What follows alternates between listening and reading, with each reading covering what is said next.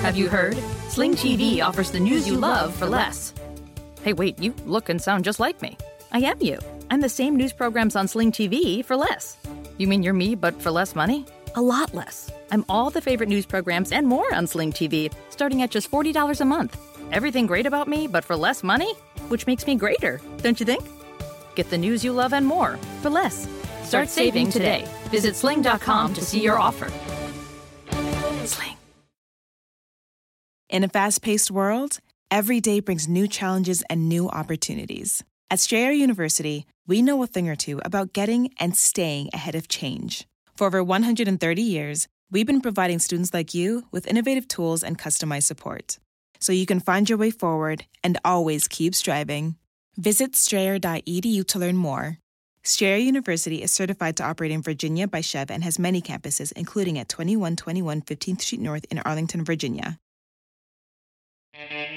Hey, what's up, everyone? How are you? Ben Kissel with Marcus Parks. Hi. So, exciting news. We're getting some, what do we call it? Advertising, right? Not products. Not products. But we are going to get some advertising, and in order to help us out, it would be awesome if you could click the link in the description of this episode, fill out a little survey so we know what you want, so the advertisements can actually be worthwhile and not drive you completely insane. And the information is confidential. We don't take emails or names or anything. You're not going to get on any kind of weird list or anything like that. Yep. It just helps us out. Awesome. Thank you all so much. Hail yourselves and enjoy this episode. This episode of Top Hat is brought to you by MackWeldon.com. Let the word go forth. Fool me once. Are you fired up? I'm not a crook. Are you ready to go? Shame on you. It's Abe Lincoln's Top Hat, hosted by Ben Kissel. Fool me, we can't get fooled again. I never liked the milk carton. I never did. The way, after it would get all weird at the end. Yeah. No, I drank orange juice out of a carton today. I'm well aware. Really? Yeah. I didn't know they made orange juice in cartons. Yeah. Really? Tropicana. Huh? Okay. Welcome to the show, everyone. I am Ben Kissel with Marcus Parks. Oh, yes. The listeners getting let in on the scintillating conversation me and Ben have every day. What did they talk about off air? I don't like milk cartons. I had orange juice in a milk carton today. Oh, yeah? Moving on to our conversation on flax. We are slowly becoming just two old men we're gonna end up like David Crosby on Twitter, who is my favorite Twitter, by the way. You gotta follow David Crosby on Twitter. He is so mean. Marcus is a not a favorite band, but you like this band, Brian Jonestown Massacre. I'm a fan of the Brian Jonestown Massacre, and yes. Someone tweeted at David Crosby, give him a listen. What do you think? He says, terrible name. And then he listened. He says, what was it? They suck, and they got nothing. They got nothing. That's David Crosby. Nothing's funnier, or I am actually going to say funnier than an angry hippie. The hippies kind of lost, and they're just kind of like slowly becoming the people that they hated. They became the people they hated long ago. It's the angry hippies that are angry at the ones who became the people that they hated because, why didn't you just hold on? Absolutely. All right. Well, we got a bunch of stuff to get to today. So Donald Trump might be the president to broker a deal to denuclearize North Korea. Wouldn't that be something? We'll get into it. We'll see. We don't know. We don't have that much information quite yet. But the fact that this seems to be going forward at all is quite remarkable. It hasn't been done. Obviously before, and certainly not with Kim Jong-un. Donald Trump would be the first world leader that Kim Jong-un will meet, so it's going to be strange when he meets an actual world leader, when he's like, so you don't want to be in the playpen? The last time I had the president of the United States, we were in the playpen. I'm making a joke. So we'll get into that a little bit. Also, Florida actually passed a gun bill. There you go. It's a compromise. There are some good things in it, some things I don't particularly care for. Governor Rick Scott did sign it. He's looking to run for Senate against Nelson here in the very near future. We'll see. if the NRA cuts some of his money. Who knows? Because he definitely, there was a couple of provisions in that bill that the NRA did not approve of. Also, I want to talk a little bit about what's going on with the Women's March. They're in some hot water. Tamika Mallory, she was seen at a rally or a speech being given by Louis Farrakhan, and she refuses to denounce him. And I politics make strange bedfellows, but I got to say, Louis Farrakhan, David Duke, these kinds of people, you should easily be able to say that you don't agree with them, and you shouldn't want their support. You can dump them. You can dump them. Hit the dump button. Anyone who works in radio, dump button. Louis Farrakhan, for those that don't know, of course, it's the Nation of Islam leader. He and David Duke get along on a lot of things, mainly total anti-Semitism and homophobia. Farrakhan has said such crazy things as if the Jews are creating strains of marijuana to turn black men gay. No, that's not coming out of the mouth of Alex Jones, although I'm sure that he and Louis Farrakhan could be like, I see the documents, Louis. I do have to agree with you on that regarding marijuana. Jeff Sessions should just come here, imprison him. So, I don't really have too much more to say on it. It's just, it saddens me to see people allowing or putting blinders on because this person might align with them politically in some way.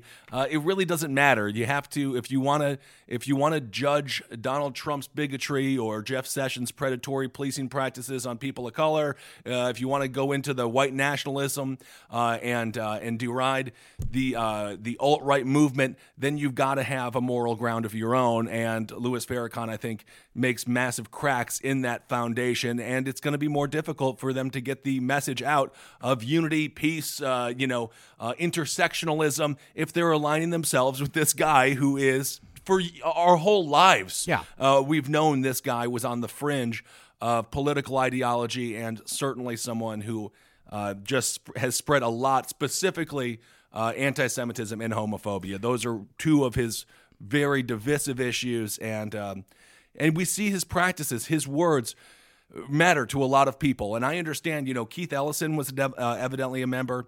At one point, he since disavowed the institution or the Nation of Islam. But politics, they do, I understand, they create strange bedfellows, and there always are those people who are going to be drawn to people like Farrakhan, like David Duke or whatever. And it's weird because politicians have to pretend like they are not courting those votes, but they're courting those votes. Yep.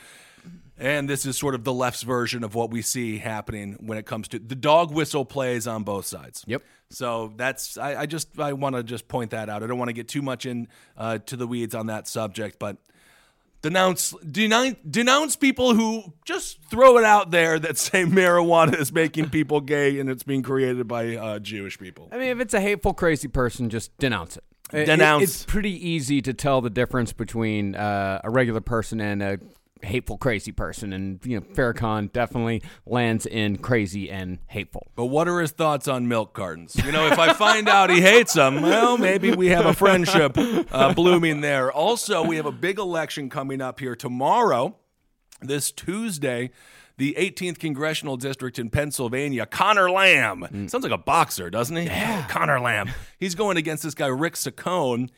Very Republican district. I just read an article. The Pennsylvania GOP member of Pennsylvania said, it's a Democratic district. It's a bit of a blue. It has not. Trump won it by 20 points. He won it by 20 points. Tim Murphy, he's the previous owner of the congressional seat. Very Republican. Won it handily every single election.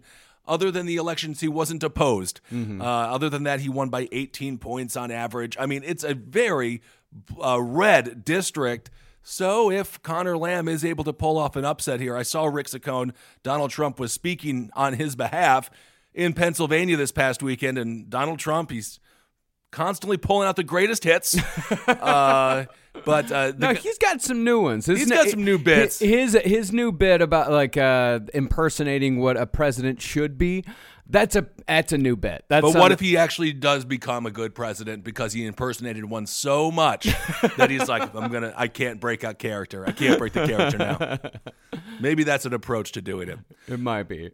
Rick Saccone spoke at this event in Pennsylvania, and the guy does not ooze charisma, although he does look like he's oozing, which is interesting. So, and Conor Lamb, again, I don't trust these polls very much anymore. We've learned a lesson the hard way the past year, because I was told Gary Johnson was going to get 5%, and he only got 3%. Which was still quite good for Gary Johnson. He's resurfacing, by the way.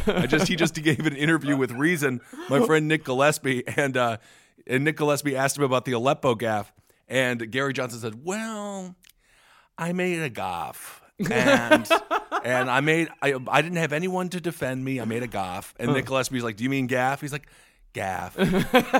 So he literally gaffed the word gaff by calling it goff, but that's our Gare Bear. He's a sweet, sweet man. So who knows what happens in Pennsylvania? But the polling data, if we have to go on anything, and that's really all we got here in the social sciences, do tend to skew in Conor Lamb's favor. Yeah. Very much so. I mean, and it's not it's outside the margin of error here that Conor Lamb is in the lead, but it also depends on Democratic turnout. It all depends on turnout. If there's no turnout, then there's no Conor Lamb. And, as we saw with Obama, when Obama was on the ticket, people were at the polls. Mm-hmm. He was able to really drive a lot of those numbers up. But in off-year elections, he didn't really do that well. His candidates didn't do that well. Obviously, the Democrats lost about 1,000 seats across the country. I don't know if people really understand how effed they are right now. Yeah. They need, they're picking up a couple of seats here or there. They got 1 out of 4 in an election. What was it, last week or 2 weeks ago? They are so far behind. It's going to take a lot of these situations like we're going to see tomorrow. Possibly, if Conor Lamb wins, it's going to take a lot more Conor Lamb type situations. And again, this is more proof that candidates matter. Conor Lamb, no fringe leftist. He's a former Army veteran. He's 32 years old. Very moderate. Very, very moderate. Yes. And I think that's what the Democrats, those are the candidates that are going to have to run in districts like Pennsylvania's 18th, where obviously if you're going to go too far to the left, you don't have a chance in hell. Well, you saw it with Dougie Jones. Of course, Doug Jones. Yeah, Doug Jones. I heard he was a socialist, by the way. Whatever. I thought I was electing a socialist in Alabama. Such nonsense. Yeah, the whole Doug Jones, that's kind of been forgotten a little bit now. But it's the same sort of thing where they have to run people like that. This would be another strike against Donald Trump if Saccone doesn't win. Of course, he supported in Alabama Luther Strange. Mm-hmm. Obviously, that didn't work out, and then he went on and full-throated endorsement of Roy Moore. Genius political move, and obviously that didn't work out. So this might be another situation where we see how much capital, how much charisma capital does Donald Trump have to spend on others other than just himself, who, by the way, he is definitely running for a re-election in 2020. What is it? What's the slogan? Continuing to make America great again, or something like that? Seriously? No, it is something like that. Keep America great. I think it's keep America great because he's made it great. So he made it great in like a year? But then we're going to keep it that way. So I don't know. So you don't even have to necessarily get a new hat. You can just kind of rearrange the letters a little bit. All right, that's good. Yeah, not bad. Saving money. So we'll see what happens in Pennsylvania. If Donald Trump isn't able to get this Rick Saccone guy over the finish line, perhaps that's more of a further indication that this so-called blue wave will be happening in November. Well, but we're still just going to have to wait and see. Even the fact that it's this close tells you quite a bit. Well, and they interviewed some people who voted for Donald Trump who are now voting for Conor Lamb. I think, as we've said before, candidates matter. Mm-hmm. And people are paying very close attention it seems like people are paying more attention in these smaller races. At least maybe it's just because we're getting older and we're paying more attention.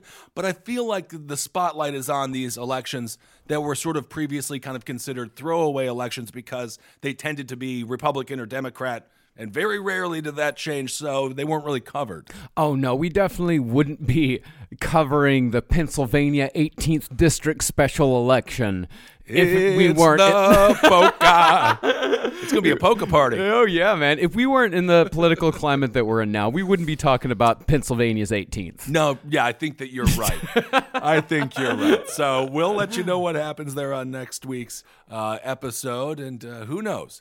Also, we have to talk a little bit here about Stormy Daniels. Mm-hmm. It's a sex scandal steaming up the White House. Melania, poor Melania. I love Melania. Leave Melania alone. I'll channel my inner Chris Crocker on that. She's going to divorce his ass. Yeah, I hope My so. prediction is Donald Trump is the first president to be divorced in office. Melania, like Fran Drescher in The Nanny, just grabs her stuff, 2 suitcases, walks out the front door, and goes and finds herself a man who can treat her right and kind of force her to be the nanny, which was a strange component to that show that I don't know if it really holds up in the spotlight of current normal relations. But so Melania, she's having a very tough time. She is. Basically, this guy, Michael Cohen, he's a Donald Trump attorney. He says that he paid $130K to Stormy Daniels to keep this affair quiet. He was the one who ended up talking about the affair, which is why Stormy Daniels technically didn't breach the non-disclosure agreement in this that was attached to this payout. So she's now pressing charges or filing a suit so that she can have that taken away, the non-disclosure agreement. She's also said she'll give back the $130,000. Just let her tell her story, and hopefully she can make some money. And I don't think there's anything wrong with that. No, absolutely not. She deserved. I also love the fact that Stormy Daniels had sex with a president or a future president of the United States and was like, can you not mention this to anyone? I'm just really worried, Mr. Trump, that this is going to ruin my reputation as an adult entertainer. Oh, man, did you see what Donald Trump's alias is? What was it, Dennison? David Dennison. Just brilliant. It's just the brilliance. It's like 2 first names, but then if it had a kid. It's so crazy. So the only thing that I personally have been a little bit aggravated, specifically with how CNN has covered this. Stormy, it's all porn star,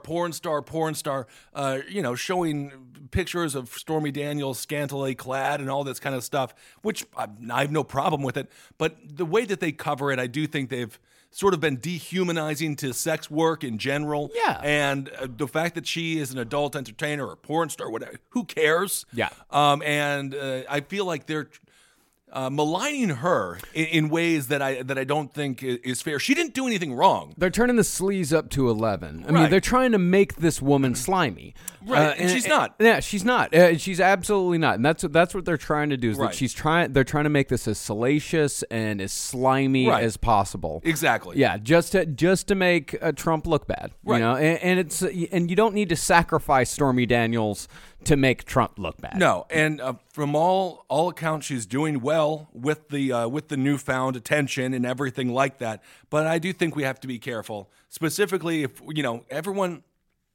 Sex work is it's just so we have such a warped view of it in this country. Just if you look at our sex laws, oftentimes when it comes to people being arrested for sex work, it's always the prostitute or the worker themselves. The pimps, the people who are actually in charge, often don't see any ramifications for their actions whatsoever.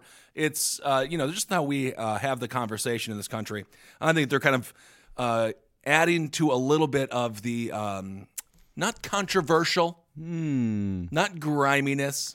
I don't know, maybe scapegoating of sex workers. Yeah, scapegoating. Yeah.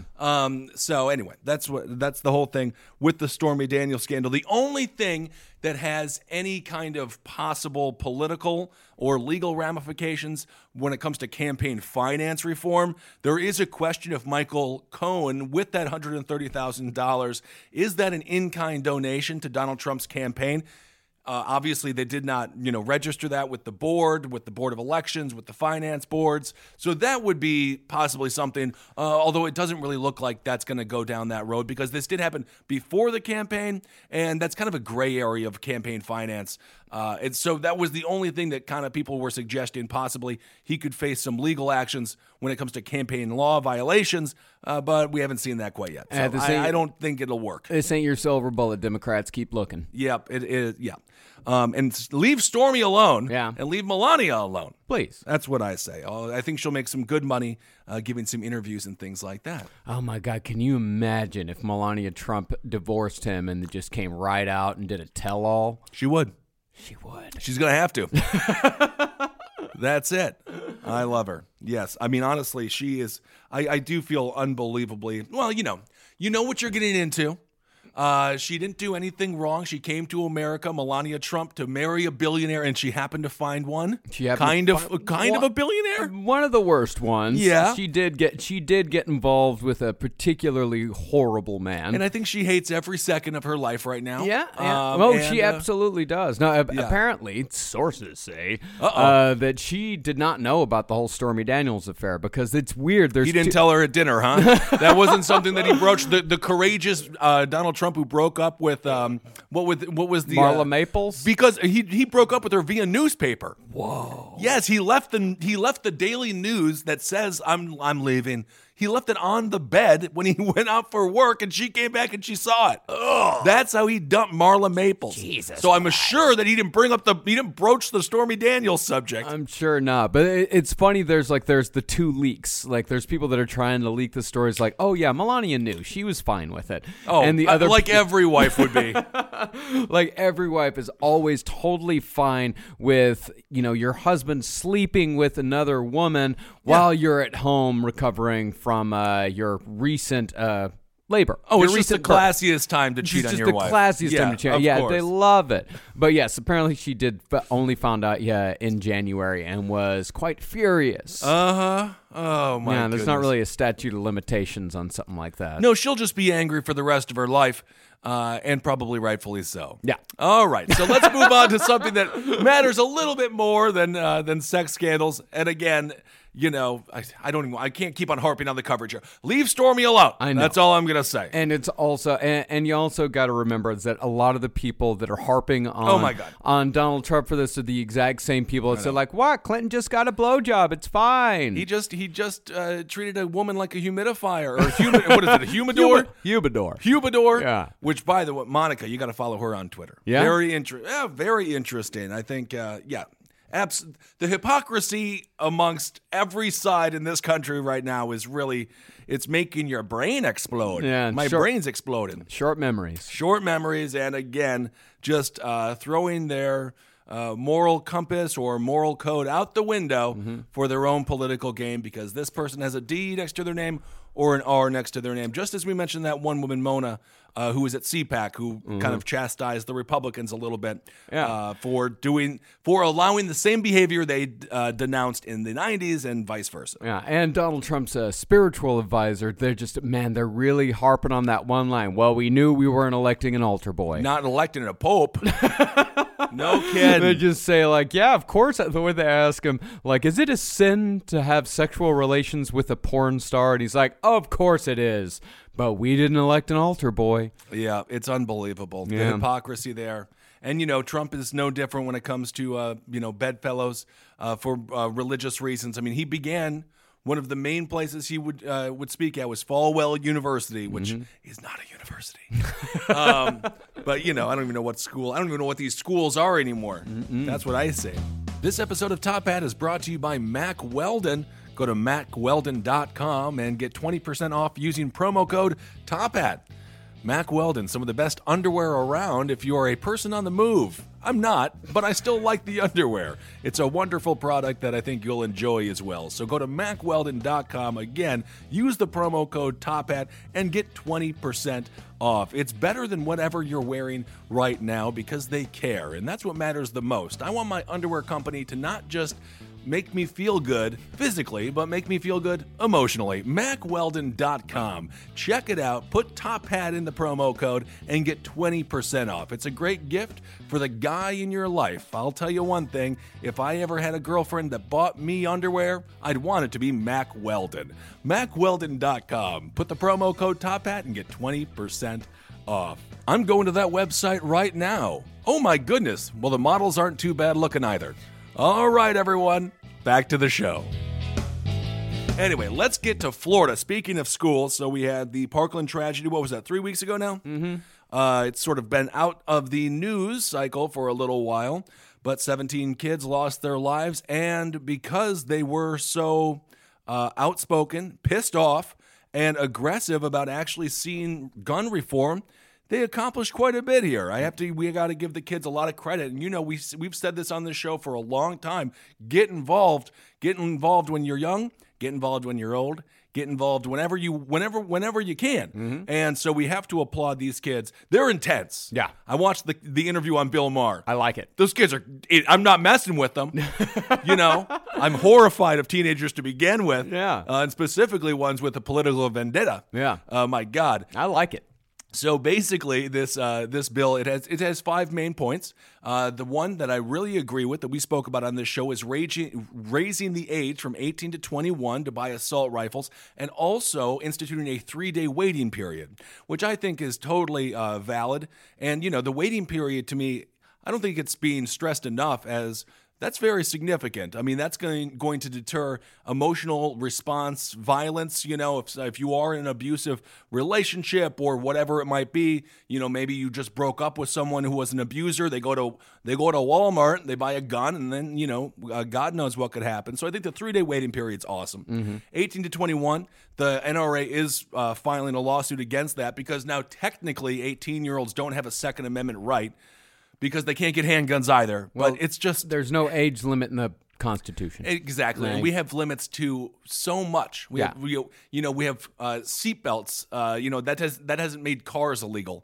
Does that mean that the freedom of speech only applies to those that are 18 and up? I mean, what are right? I don't get it. But that was the NRA's line when it came to, well, we have to give them assault rifles because we don't give them guns. It doesn't make any sense. So there's 18 to 21, so now it's 21 years old to buy an assault rifle.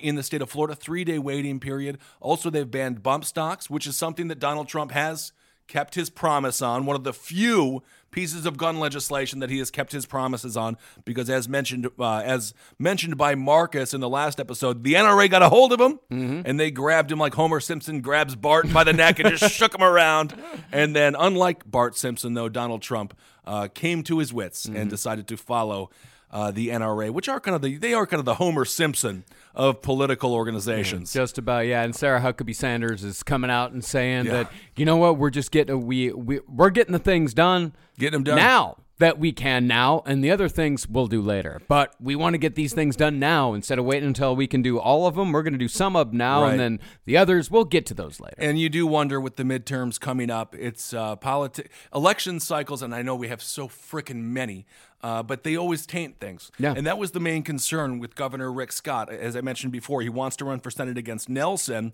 He's going to need the NRA's support. The NRA is not happy with the age being 21 now. So we'll see if that has a negative effect on his money. If it doesn't, maybe it's a good precedent going forward for other politicians to get a backbone on rational gun policy. This is nothing crazy that we're saying here. So it's just the NRA pouring money into the other guys' coffers?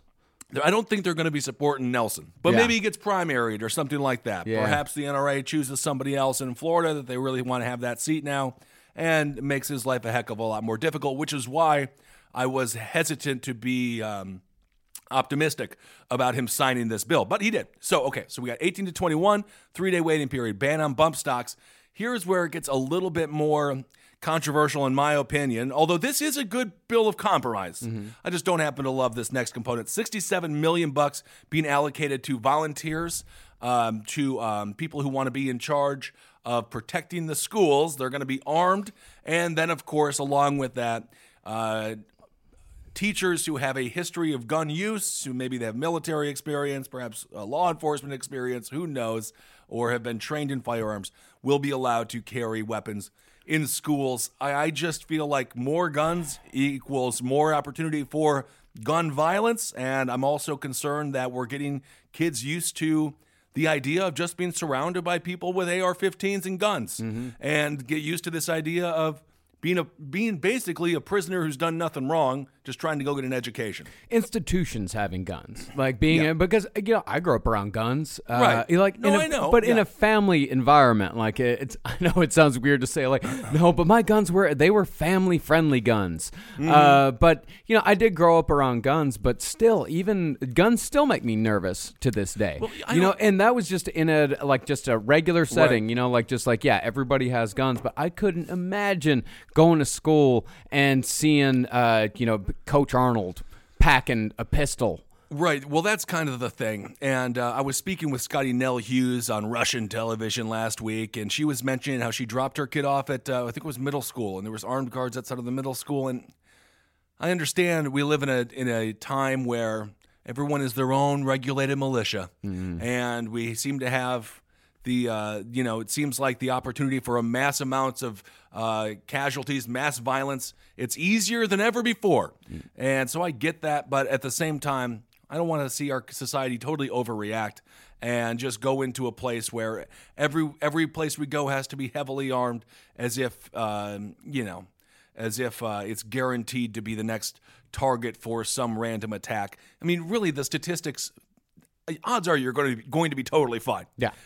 So that's the other two components to the Florida bill that I don't know. I'm just conflicted on it. I hate the idea of teachers being armed, and I just feel like we're costing a lot of we're harming education. Yeah. That's what and we need education so bad. Education reform, I know gun reform is talked about, and a series of other tax reform, all these other reforms. Education reform needs to be more on the forefront of our national conversation, and it just no one ever seems to care. No, I thought we had gone past like the survival point of America, like where we're all just trying to stay alive. No. Like you'd think that would have happened, that would have ended a century ago. Right. But somehow we've come right back around to like, okay, so we have to first, let's make sure all of our kids survive, and then we'll worry about making the schools actually functional.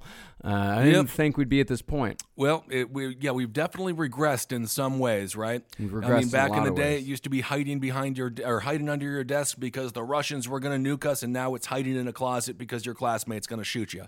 Very bizarre. The AR-15, by the way, stands for Armalite 15, which I think we should just go with that because it sounds like a bad spread. Like something like Armalite, spread it on wet toast because you don't have teeth. Yeah. It's like, I like my Armalite because it slides down my throat. Put a whole bunch of Vaseline on that Armalite. Exactly. Armalite. AR-15 sounds pretty awesome. Yeah, kind of fun, dare I say. Armalite 15. Give me my Armalite, please. It sounds like something you have to rub on sore bones. So you're arthritic. So that law passed. Going on the national level, what's going on in the White House? Donald Trump is completely reneged, completely backtracked on the idea of raising the age to 21. Bump stocks seem to still be in the conversation as far as banning bump stocks. And he has, of course, pressed extremely hard for the arming of teachers. But Marcus, you mentioned that you had read an article about how some of the schools that are armed, there hasn't been a situation of gun violence. Yeah, I mean, there's plenty of schools in Ohio and in Texas, that have armed teachers. There are guns in the school, but that's the thing is that once you put that on a national level, then there's going to be a lot more opportunity for things to screw up.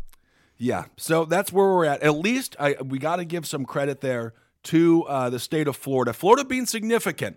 I mean, if Florida.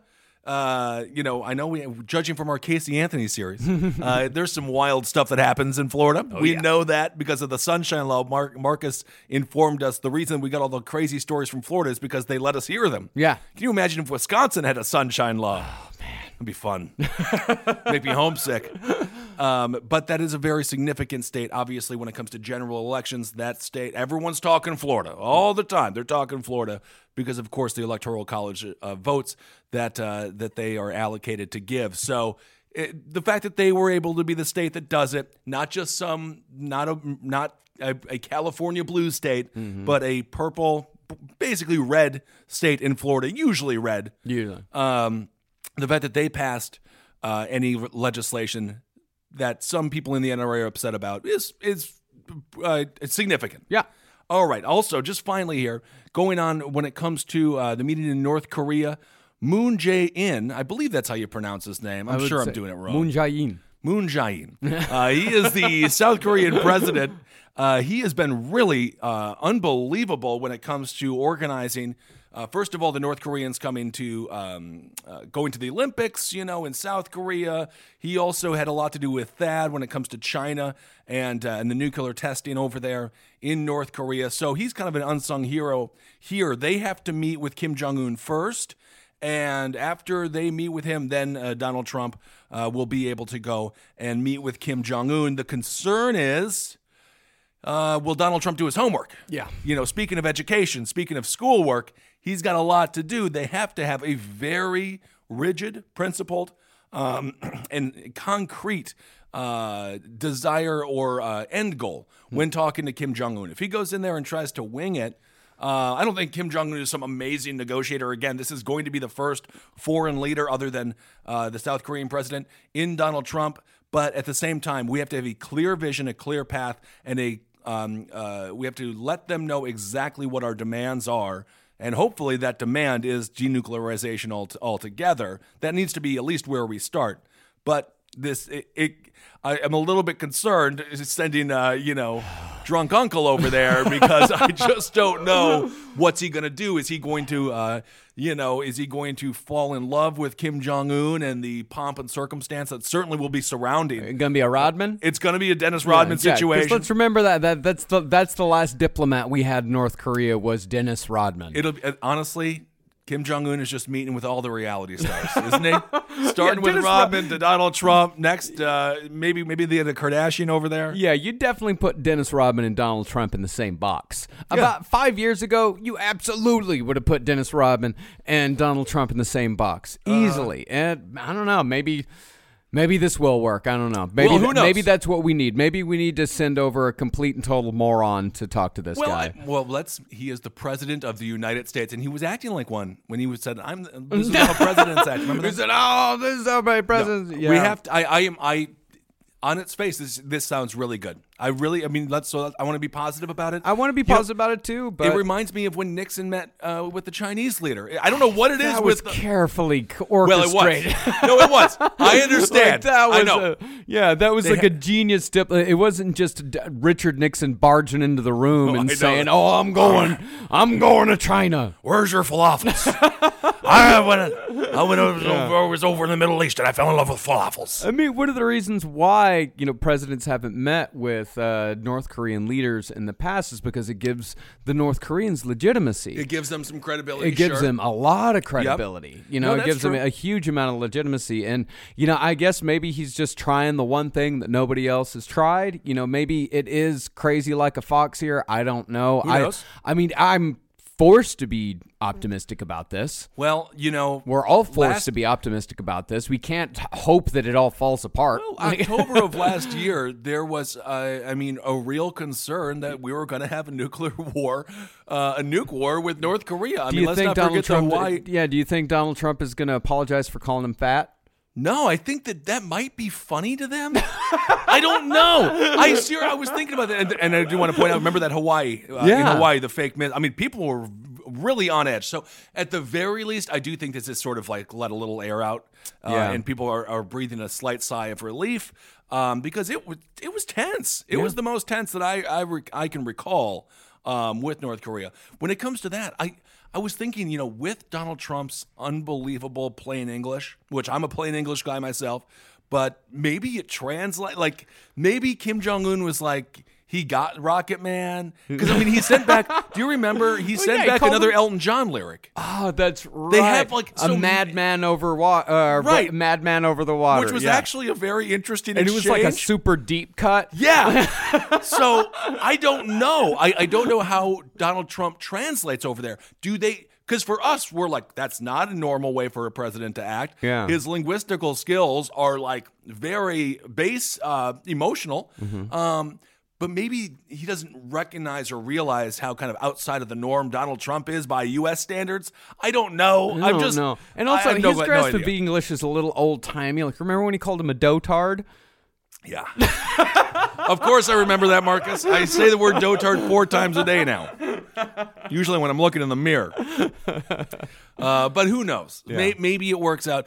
But one of my concerns that I was having as well with H.R. McMaster, with John Kelly, Mattis, a lot of the people who are going to be needed in these developments in crafting this conversation and in crafting these negotiations, I don't think they're very happy in this White House. No. Maybe this gives them something to work on for the next couple of months, and they can stay there and hopefully create something that can lead to a great end. Or do they just, put all this stuff together, have all the PowerPoint presentations they can think of, have the greatest script ever for Donald Trump, and he just throws it all away? Mm-hmm. It's very, very possible as well. It's been done before. Yeah, it has been. So, yes, I understand all the hesitation and the reservations of Donald Trump meeting in one of the most significant meetings of a foreign leader in our lifetime.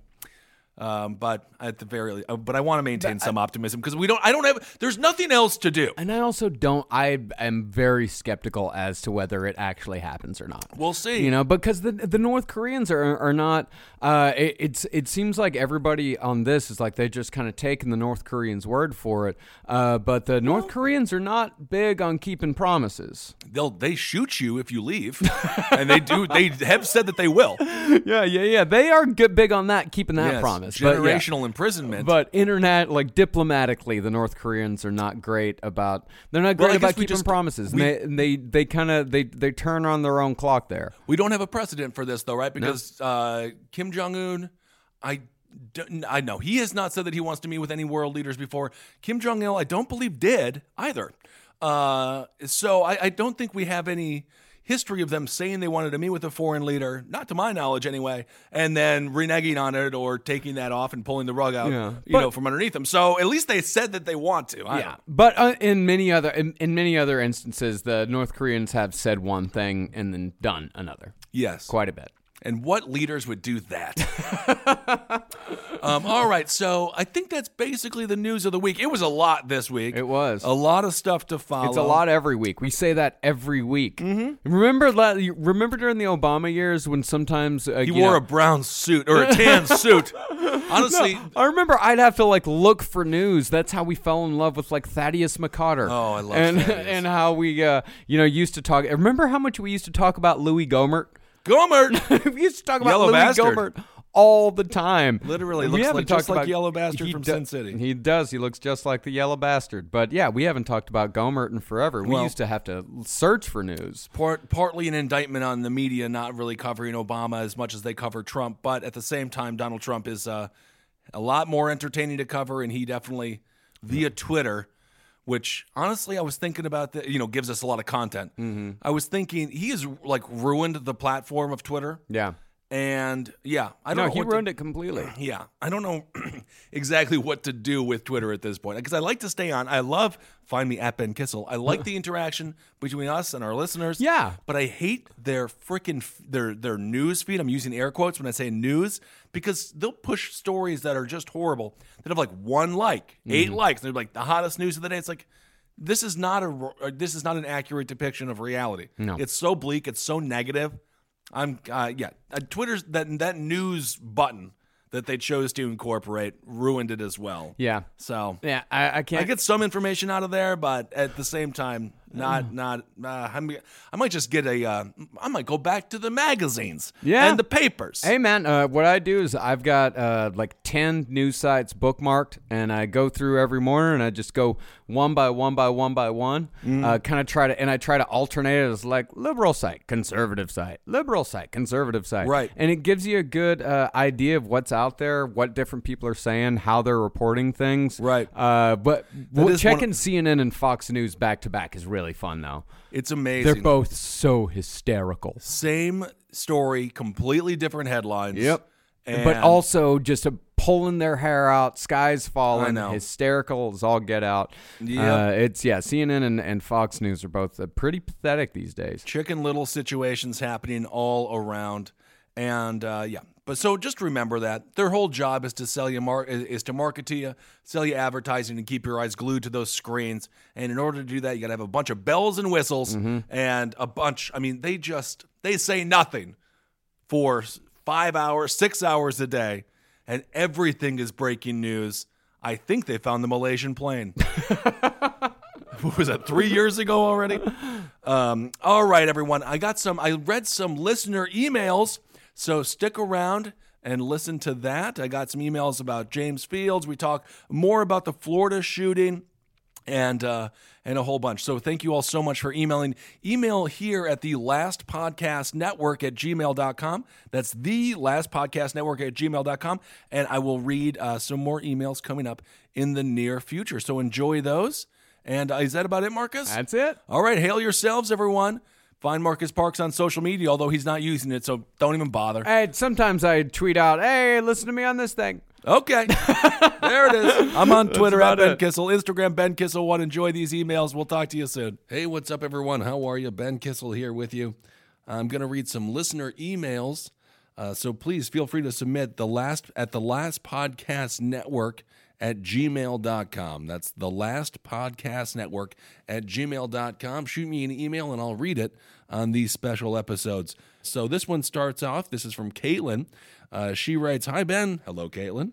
She says, "I love Abe Lincoln's Top Hat and wanted to send a quick note about the episode Words, Words, Words."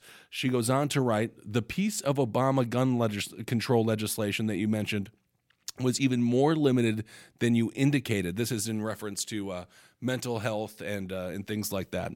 "The law only prevented a person from buying a gun if they were so mentally disabled that they were unable to work and received government disability benefits, and they were so mentally disabled that someone else was appointed to handle the money they received from those benefits. Essentially, it only prevented the most mentally ill people in the entire country from buying guns, and that eminently reasonable piece of legislation was booted by the Republicans. They're currently working to overturn the military version of the same law." She goes on to write, "I think this is bonkers, and I thought you would too. Thanks for the podcast, and of course for Last Podcast on the Left. Sincerely, Caitlin." Thank you so much for that, Caitlin. Any step in the right direction is a step worth taking. So I understand that bill perhaps didn't have wide enough reach for a lot of folks, but at the same time, it is so unbelievably difficult to pass any gun legislation in this country. The fact that they were able to put that forward was, again, at least a small step in a rational direction. We did have some interesting news coming out of Florida. Now we have to see if Governor Rick Scott is going to choose to sign this bill or not. It has passed both the Senate and the House in Florida. It's a little bit controversial. It's a compromise bill, that's for certain. Of course, Governor Rick Scott wants to run for Senate against Nelson coming up here in the very near future. So we'll see if he's going to either line item this bill and just erase the parts of it that he doesn't like. We'll get into that bill in a second. Or if he'll just take it as a whole and push it on through. He's got 15 days here to decide. But again, Governor Rick Scott is going to need the support of the NRA if he does want to run for Senate. And I believe he is running for Senate. He's going to need that cash. He is going to need their support. So basically what happened in this bill, they did raise the age from 18 to 21 years old when it comes to purchasing of weapons, which I think is, again, positive. They did do away with bump stocks, which of course makes a non-automatic weapon, basically, for all intents and purposes, an automatic weapon. They also wanted to push forward a mental health plan that would, it's interesting. The mental health stuff is a little bit tricky for me because, again, who decides who's crazy and who's not crazy? They have a program now in place in Florida where basically there's a hotline that you can call. You can be in contact with people, and you can warn them of your crazy neighbor or your crazy uncle or yourself, I suppose. So that is being put in place, and it's supposed to streamline the information and try to get guns out of the hands of people that others in the society deem to be too mentally disabled to handle them at this, whatever they're going through in life. But then we also have in the same bill $67 million allocated for voluntary security guards to be at schools. And also in this bill, they have pushed forward the legislation that I'm completely against when it comes to arming teachers. These teachers do have to have a background in weaponry, whether that be the military or police work or whatever it might be. I just still believe, as I said on Russian television this week with Ed Schultz, more guns in schools is simply going to lead to more gun violence.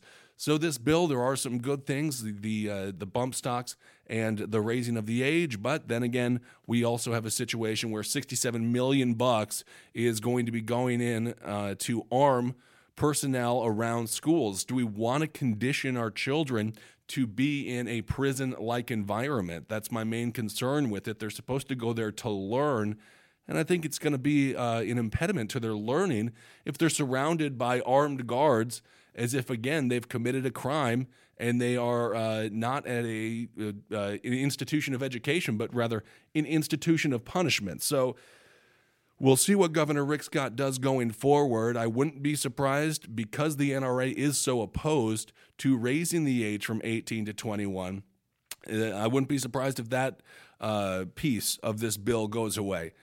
Or the bump stock, perhaps that will go away. Of course, when it comes to the mental health issue, when it comes to expanding background checks and things like that, there is vast support amongst the population for those, so I think that those are going to be relatively safe. But this is big legislation. This is some of the more proactive gun legislation. Again, some good, some bad, but it is still the most proactive gun legislation we've seen in a very long time. And Florida is a crucial state. Sometimes, where Florida goes, the country goes to some degree, specifically when it comes to general elections. When it comes to the presidency, obviously, Florida being a key state, you want to win Florida. That is a key component for most political strategists when it comes to figuring out how they are going to get to 270 when it comes to the Electoral College. So some interesting news coming out of Florida, and I do think there is some potential for compromise going forward. And we'll just have to see if Governor Rick Scott signs that into law. All right, let's get to another email. This one comes in from a fellow I'll call Al. He says, to Ben and Marcus, first off, thank you for doing Abe Lincoln's Top Hat. Well, thank you so much for listening. We love doing the show. It's one of the few sources I trust to help me make sense of the fire hose of nonsense that U.S. politics have become. Because of this, and because your guys' ongoing coverage of the burgeoning mental health crisis in this country, I have some information you might find interesting. Ooh, I like that, interesting information. He goes on to say, as you know, the GOP line on all the shootings of last year has been the same, that shootings do not point to a gun problem, but rather a mental health problem. If that's true, why then did the 2018 budget include unilateral cuts of 20 to 30% to all federal mental health services? I've included a link here to the HHS budget in brief so that you can confirm this for yourselves. He goes on to say, though I take issues with the current GOP position as a gross oversimplification, even if I were to act as if it were true, it's hard to see their current behavior as anything but disgustingly hypocritical. If the Republican Party sees mental health services as a solution to gun violence, why did they cut those services by almost a third?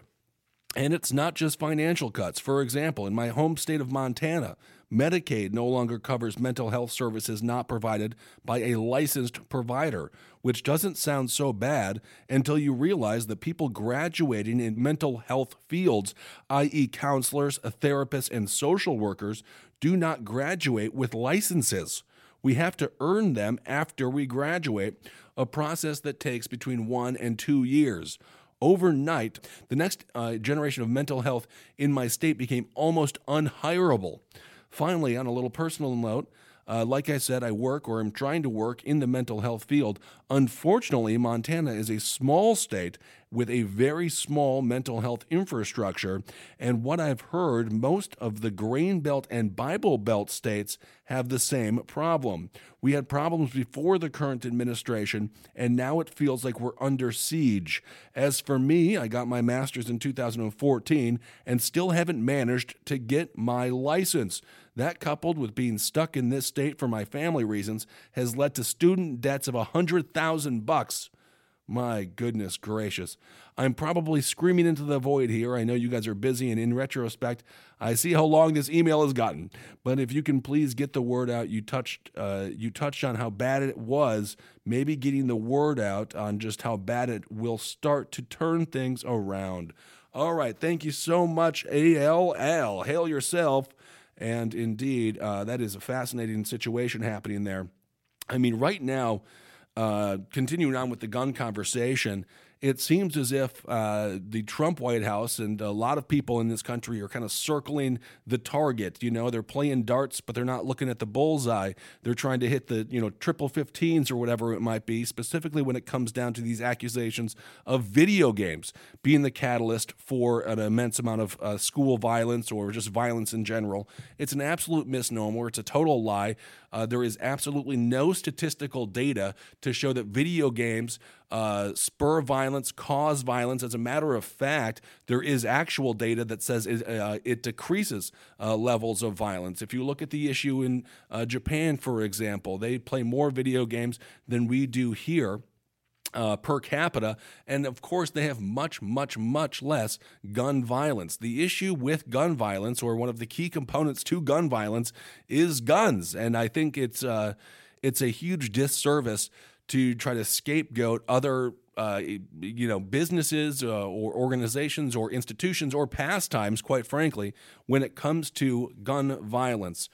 So this whole conversation that's happening right now surrounding video games, which is something that Donald Trump brought up, is totally, completely asinine. And again, another example of people blaming the arts, blaming the creative sector for what is so obviously a problem with gun culture. The way that we fetishize these weapons.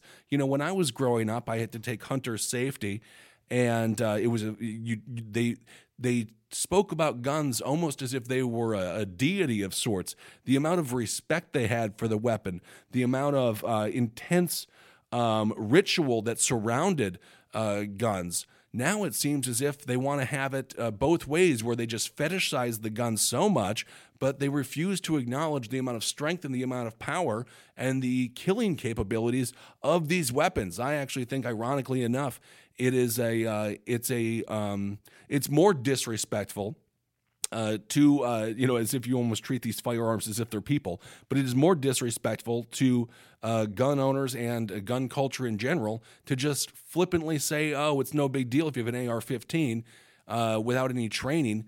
If you want to respect guns and you want to respect gun owners, then you have to respect the fact that these guns are killing machines, and in the wrong hands, of course, those machines can be used for horrible, devastating reasons. So thank you so much for discussing the budget. Again, 2018 budget includes unilateral cuts of 20 to 30% to all federal mental health services. Thank you, Al, for that email. And again, you can email me at thelastpodcastnetwork@gmail.com. All right, let's move on. This next email is about fentanyl. We mentioned this on our episode called Redacted when Marcus read, I believe it was the Democratic memo. A lot of things were redacted in that. All right, let's get to this. This is coming in from Alex in regards to fentanyl. Of course, this is most likely referring to the fact that Donald Trump wants to increase the incarceration rates for individuals who are found with 2 grams of fentanyl to 5 years imprisonment. Of course, right now at this point, 40 grams of fentanyl will lead to 5 years imprisonment. So he really wants to increase the incarceration rates, which again is the ultimate hypocrisy when it comes to people on the far right discussing the prison planet and all this nonsense. Laws like that are the reason we have the most amount of incarcerated people in the world, despite the fact that our brand is freedom. Okay, Alex writes, "Hi Ben, hope you read this at some point." Well, you know what, Alex, I'm reading it now. Isn't that exciting? He goes on to say, "I was just listening to the recent episode of Top Hat called Redacted. At one point in the episode, you brought up something that I've heard in a few of the podcasts I listened to recently. The underrated news that the Trump administration wants to place someone who is caught with 2 grams of fentanyl in jail for 5 years. I just wanted to give my perspective on this as a New York State paramedic who happens to be a liberal and a huge advocate of drug rehabilitation, but that shouldn't even matter. It's just the state of politics these days that I have to say that." Alex goes on to say, I'm a paramedic, and under my protocol, I can give fentanyl as a standing order drug, giving it at my own discretion before calling a doctor. The highest dose I can give a patient in severe pain is 100 micrograms, which for 90% of people is more than enough to ease the pain to a manageable level. 100 micrograms is, this is a big number, 0.0001 grams. So 100 micrograms is 0.0001 grams. That means I'd have to treat thousands of people in severe pain in order to reach the 2-gram mark. Granted, what I give to my patients is pure from the drug manufacturer, but it's still an astounding amount. Interesting. I understand that 2 grams may seem like a tiny amount if you take that view with things like cannabis or even heroin. But the strength of fentanyl puts it in a whole new level. Someone who has 2 grams of fentanyl is probably selling it and doing so at large quantities. The average lethal dose of it, as per the DEA, is about 2 milligrams for most non-opioid dependent individuals. Thanks for the good show. I hope this shed some light on the issue. Thank you so much. I really appreciate that. Interesting. I did not realize how powerful fentanyl was. I still, again, don't believe incarceration is the answer when it comes to these issues, but that is a fascinating perspective from a New York State paramedic. I can't even imagine what you see on a daily basis, Alex. So thank you so much for sharing that. And that does shed some new light on this situation. 2 grams may seem like a tiny amount, and it is if you're thinking about marijuana and heroin. But when it comes to fentanyl, evidently it is so unbelievably powerful that it is quite a bit of the drug. All right. Thank you so much for that perspective, Alex. Really appreciate it. Hail yourself. All right. And lastly, I want to get to this email from someone who wants to remain anonymous. So I will call them Anonymous. This is in regards to the Unite the Right rally, which was August 11th and 12th of last year. Of course, this was where this maniac, James Fields, mowed down a crowd of people, killing Heather Heyer. And I got an email, as a matter of fact, from one of the 19 people that was hospitalized. And I understand they're discussing here about how we haven't really discussed it too much on the show. And I do think we should continue to discuss this issue. So I'll just read a little bit from the email here. They go on to say, to the point, it seems like subsequent Abe Lincoln's Top Hat episodes have failed to mention anything regarding the case. This is in the James Fields case, including Fields' preliminary hearing and the resulting first-degree murder charge when previously he was charged with second-degree murder, along with a smattering of aggravated malicious wounding charges, although not the full number he could be charged with. Additionally, nothing was mentioned for the 6-month anniversary or when the feds attempted to coerce victims into testifying in a federal grand jury when their medical records were already submitted. This is a clear attempt to terrorize protesters on the left in an environment totally without transparency and under threat of imprisonment. They go on to say, I know there is only so much time for the podcast, but there has been a promise of continued coverage.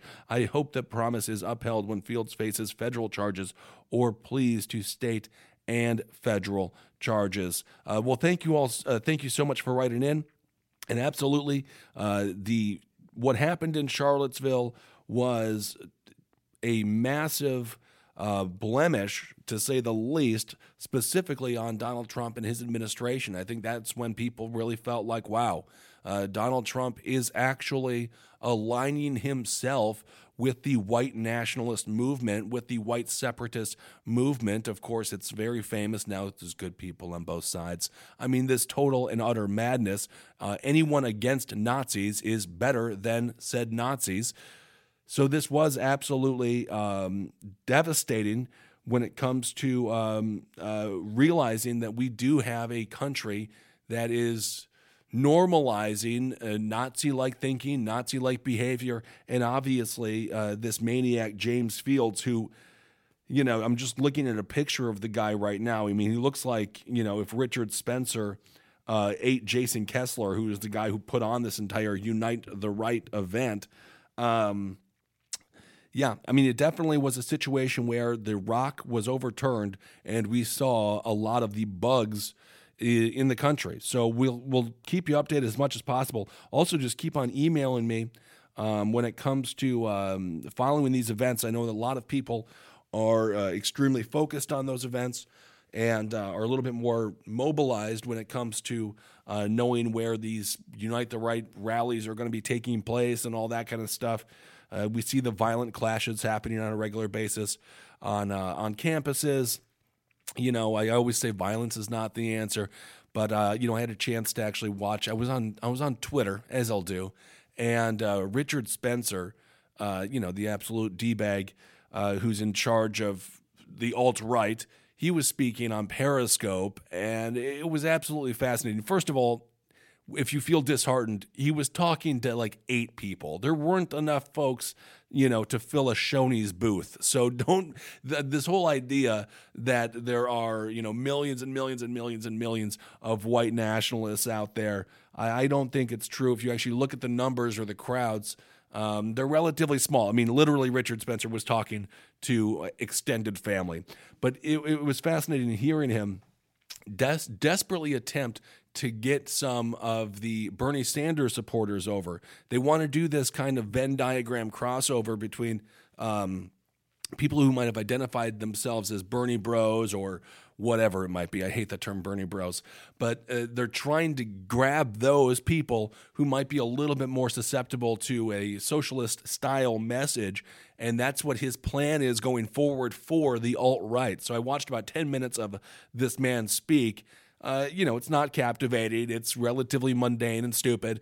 But I thought that was an interesting component to what he sees as the future of the future of the movement. And again, I don't know. I mean, I think there are people on my 600-pound life that have more movement than this alt-right phenomena. Flash in the pan. It's a flash in the pan, and it will be gone soon. But thank you so much for writing that email. And again, absolutely, that Charlottesville incident, August 12th, I think they call it A11 and A12, was completely horrendous. And my God, was that a sad day for America when we have a sitting U.S. president identifying with neo-Nazis and white nationalists. All right, everyone. Well, thank you so much for the emails. Email me at thelastpodcastnetwork@gmail.com. That's thelastpodcastnetwork@gmail.com. I'll read your emails live right here on the show. And we're getting some sponsorships, so if you get a chance, go out there and fill that survey out so we're not just reading ads for things that nobody wants, because that's not good. All right, everyone. Hail yourselves. Thank you so much for listening. Love you, and we'll talk to you soon.